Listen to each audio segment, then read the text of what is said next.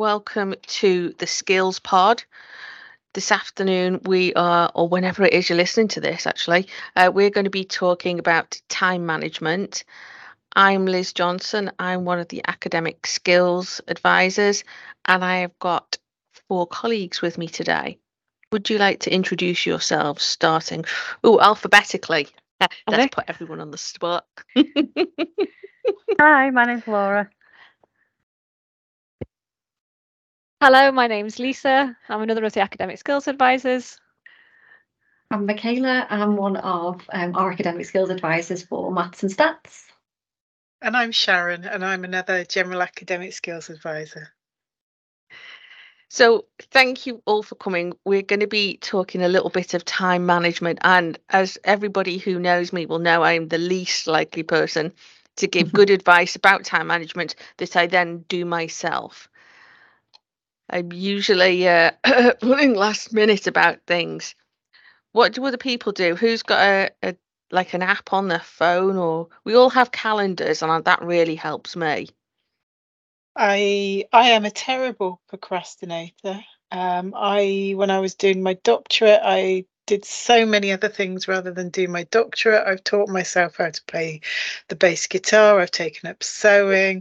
I've learned a couple of languages. So I am a terrible procrastinator. I know what I should be doing, but I have found, and you mentioned an app, Liz, and I found an app called Forest that I use a lot.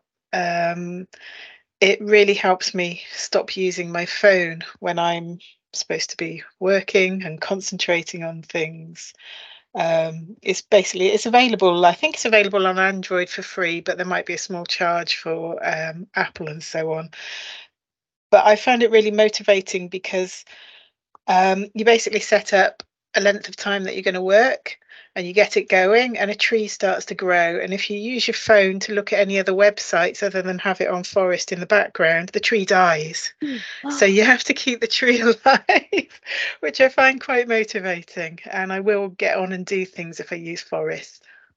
That's harsh. I know. You killed a tree. Well, that's it. You don't want that responsibility on your mind. So, yeah, you have to get on and do some work so your tree doesn't die.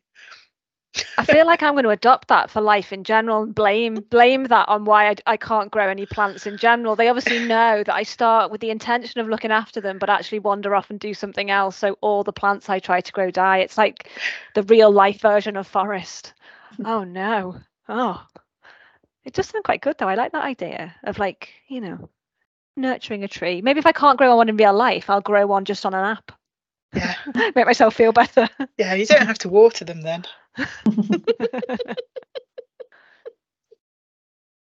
Except with your knowledge. I'm one of those people that I always love the idea of apps, and I'll like buy into that sounds great, and that sounds great, and I'll download like 2 or 3 things and think this is going to be brilliant, and then I tend to kind of revert back to like the same things that do seem to work in terms of like planning or staying focused, but I think I need to try and reinvent them for some reason when actually I know for me what works. So I'm very much like I always say I'm a bit old school. I like a piece of paper and a pencil, and I like to write things out. It's funny, Laura and I were talking earlier today actually about like back in the day of being a student, I used to handwrite all my assignments before I used to type them up to kind of redraft and edit them, because that's just, I like the kind of the process of having something in my hand to actually like write and kind of see things. I'm growing my own assignment in drawing it onto a piece of paper sort of mentality. I'm kind of very similar, which is that I like to see, if I'm planning something out, I like to see it in front of me. So I usually use whiteboards. I'm very much a big kind of whiteboard person, because then if I make a mess and want to move stuff around, I can just rub it off and move it around. And I've got these like little, like small whiteboards, but they stick on like windows with static. So for me, I can write stuff on those, stick them on my window, and then like reorder everything so that I can, let's say, I know what kind of general things I want to talk about or do, or kind of if I'm planning teaching sessions, how I want it to all fit together, but I'm maybe not 100% sure of the order that I want to do it. So I'll just like jot all my ideas down, very kind of chaotically. I'm quite a chaotic person to begin with, and then kind of start to rejig and stick things around. I think that helps because I'm a big believer that I think some people say, don't they? Some people are naturally very organised and some people just aren't. And I do think that's true to a degree, but you can retrain yourself, can't you? And I'd like to think that I'm like testament to that because I've always historically been terribly organised, but always late for everything, always like, procrastinating and being up against it all the time. And I do feel like when it's probably when I became a teacher, actually. I think it was after I did my PhD. I did a lot of Olympic grade procrastinating, although not quite as impressive a range of skills that I acquired as Sharon. And then it was when I started teaching, I started doing my teacher training. I had to get organised because I had no choice, and realised that it was like something that we talk about a lot. It's like chunking your time, isn't it? So that you're not having to look at the whole task. You're just sort of working on a list of tasks and you're just tackling what's next in line rather than having to sort of set off on the whole thing. So I like Lisa and Mikayla as well. I go back to pen and paper a lot and just have to block down, what am I doing? What needs doing next? What could I put off till next week and ring fence for then? And just sort of try and stay on top of what's achievable and setting really nice achievable goals. So because if I set something where I think, oh yeah, I'm gonna write 200, I'm gonna get that paragraph written in the next hour, and then I write 2 paragraphs, I think I'm like amazing then, because it's really motivating, isn't it? Because you've exceeded your goals. But if I set a goal and I don't hit it, that's like really demotivating. So all about small achievable goals. So I do feel like I've retrained myself. I feel like I'm somebody who's on time now, broadly speaking, I like to think. So even if you are even if you are listening and you're thinking I'm beyond help, I'm just not organised, it's about the small wins and setting up little routines for yourself so that you can feel more on top of things, I think.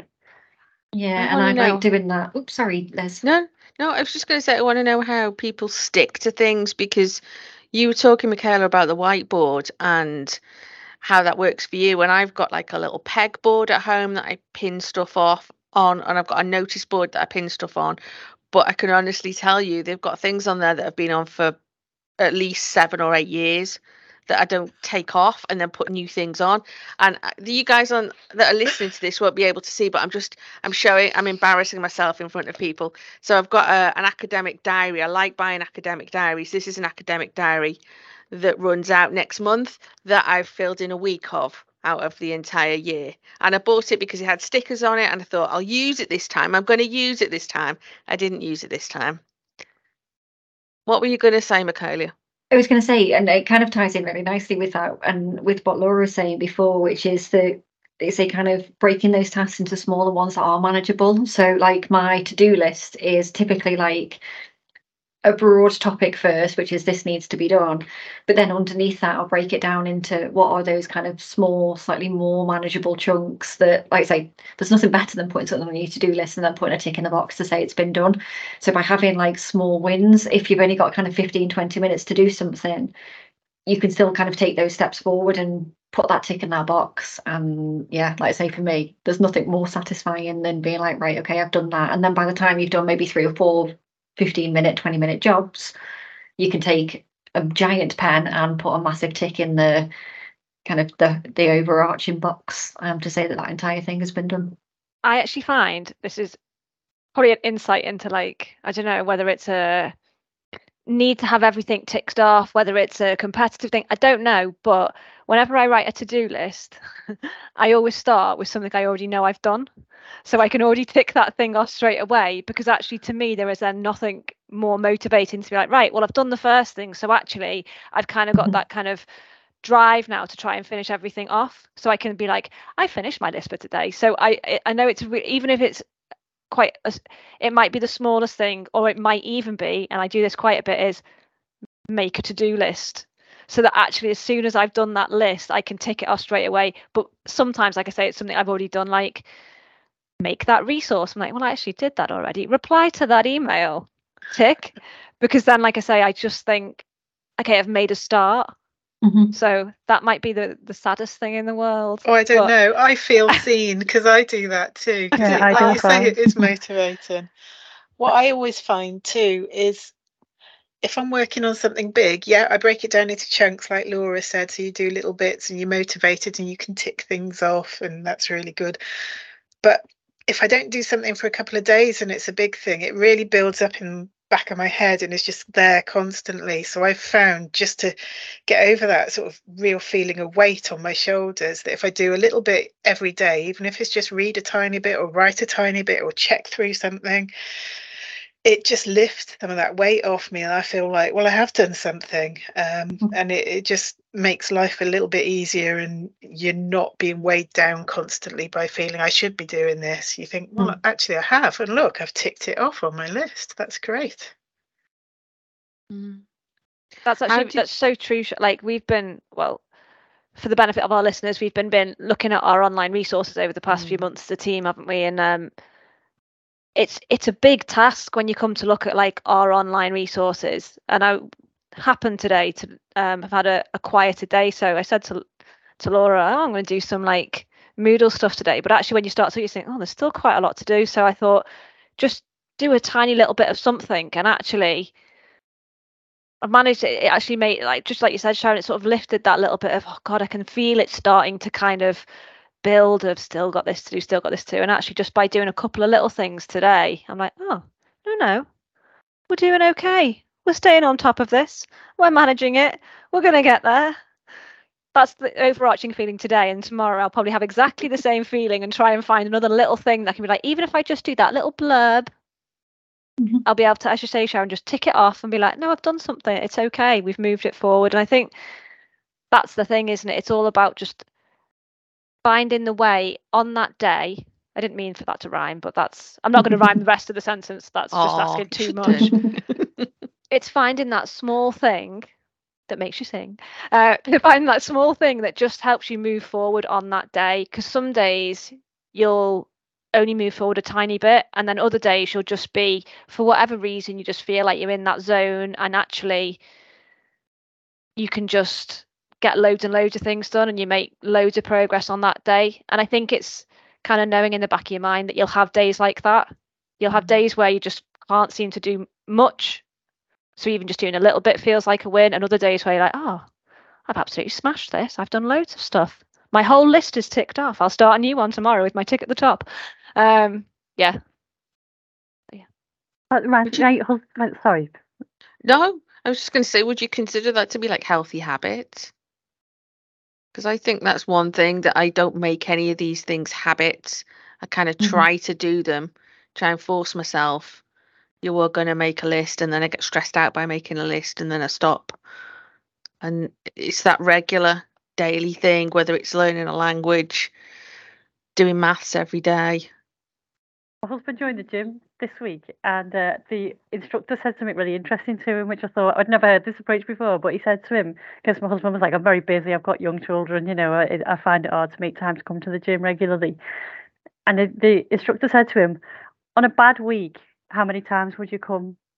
And he said, I can always get out on a Saturday morning. That's like my minimum, what I can achieve, generally speaking. And he said, okay, we're going to start there, and we're going to build that in every Saturday. He said, don't worry about, government advice about 3 times a week, whatever. We'll get there, and that's the long-term goal. He said, for now, you're aiming for that 1 Saturday a week, and stick that in. Stick with that, and let's see how we go from there. And I thought that was like a really interesting approach, especially if you're up against it. It's like that on a bad day, what can I achieve? Well, I could do a bit of planning, I could do a bit of reading, and just sort of build it up, but start from like your minimum, reward yourself, I suppose, for like achieving that minimum, and get that in place first, and then build upon that. Anything else is a bonus kind of approach. I thought it was like an interesting way of looking at it. Obviously, it's not going to be practical if you're a week off your deadline, because you've got to get moving in that situation. But talking about long-term habits, I think it's quite a nice way to think of it. I think sometimes it's that there is a mentality that unless you achieve everything, for some people, and I know I'm sort of one of these people, having just talked about that kind of ticking things off or ticking everything off on the list, is it's kind of an all or nothing. Some people have that mentality of it's an all or nothing. You do everything or you do not. If you don't do it all, you haven't been successful. And actually, I think that idea of what's the minimum that you can, what's the minimum on that day where you're just not not there for whatever reason, you've got something else on your mind or whatever, what's the minimum? And that's, it does take a little bit of a reset of your mind in some ways to be like, that's okay too. It's not an all or nothing. Actually, there's a whole scale of, actually, I did this and that's still really great in itself. I know for me, kind of getting into that habit of thinking in that way, it took a long time to get there, and I don't succeed at doing it every day or every week, because sometimes you still kind of get into your own head a little bit, but kind of letting yourself off the hook, I think, actually is a really important part of managing your time, planning, all of those kind of things, because it's that have the best expectations of yourself, but the expectations don't always look the same day to day. I don't even know if that makes sense. I sort of know what I'm trying to say, but like I say, changing a mentality from an all or nothing to it's a scale, and whatever you do on that scale is good. Is sort of what I'm trying to say, I think. I don't know. This feels like the whole thing's been like a major counselling session for me, because I feel a lot better than before we started. No, really, it's just because you know things from a sort of academic perspective. I know I should do this, but it's not always easy to do that when you're in that place when you've maybe got a load of deadlines looming, or you're trying to change habits that haven't worked, and trying not to fall back into the same things that have left you stressed or left you worried or whatever it is in the past. Oh, it does make me laugh when I teach a time management session, because I say all these things, but actually doing them most of the time. Like I say, I'm a queen of procrastination, and I stand at the front, talk about these different tools that you can use, and I'm thinking, yeah, I know I should do this, I know I should do that. But it is, I think, as several people have said, it's about making them a habit, isn't it? And it gradually does get easier, but it's never going to be easy. So many people have written books about time management, haven't they? And if there was an answer, we'd be multimillionaires if we could make it easy. We wouldn't necessarily be talking on a podcast about it. You'd be buying our books. It's hard. It will be hard. There is no one right answer, but hopefully some of these ideas will you can have a go at them and see if they work. Because they work for me some of the time, but not all the time. That reminds me a bit of the saying about eating frogs first, if you've heard of that. Yeah. I think it's Mark Twain. If you've got a frog to eat, do it first thing in the morning, and then you've got the worst thing that can happen to you is already over and done with. And if you've got two frogs to eat the biggest one first. And I think I find that because there's some things I'm really uncomfortable doing, I don't like doing, and I will put them off. Things like phoning up for car insurance. And I hate doing that sort of thing.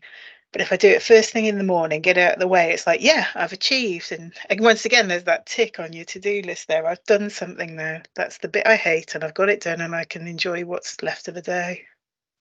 So eat your frogs first. That's definitely got to be like the subtitle of this podcast, Liz. Eat frogs first, definitely. Sounds good to me. Vegetarian options are available. Chocolate frogs from Harry Potter or something, maybe. You could do that. That's amazing. I think that's a really good place to stop as well. That gem of wisdom from Sharon. So thank you for joining us on the Skills Pod. I've been Liz. Bye. Bye. Bye. Goodbye. Hi there, if you're a University of Chester student, these are ways that you can access support from your academic skills team. You can find our online resources through our Green Training and Skills tile tab on Moodle. You can access support via our feed forward email assistant service by emailing ask@chester.ac.uk. You can send up to 750 words or 3 paragraphs to us, and we'll provide you with written, generic and developmental feedback. You can also book a one-to-one appointment with our advisors from our maths and stats team, and also our literacy team. You can have as many as you need throughout your academic year, and these last for around about 30 minutes. And similar to the feed forward service, we can offer you developmental advice and feedback on your assignments or any other issues such as referencing or planning, for example. We also offer Ask Together, Skills with Friends, bespoke sessions for groups. So if you and your course mates or some of your friends are unsure on academic skills, such as referencing, paraphrasing, critical thinking, you can book a session with an advisor. You can do this via our online booking form. Ask. Supporting your success.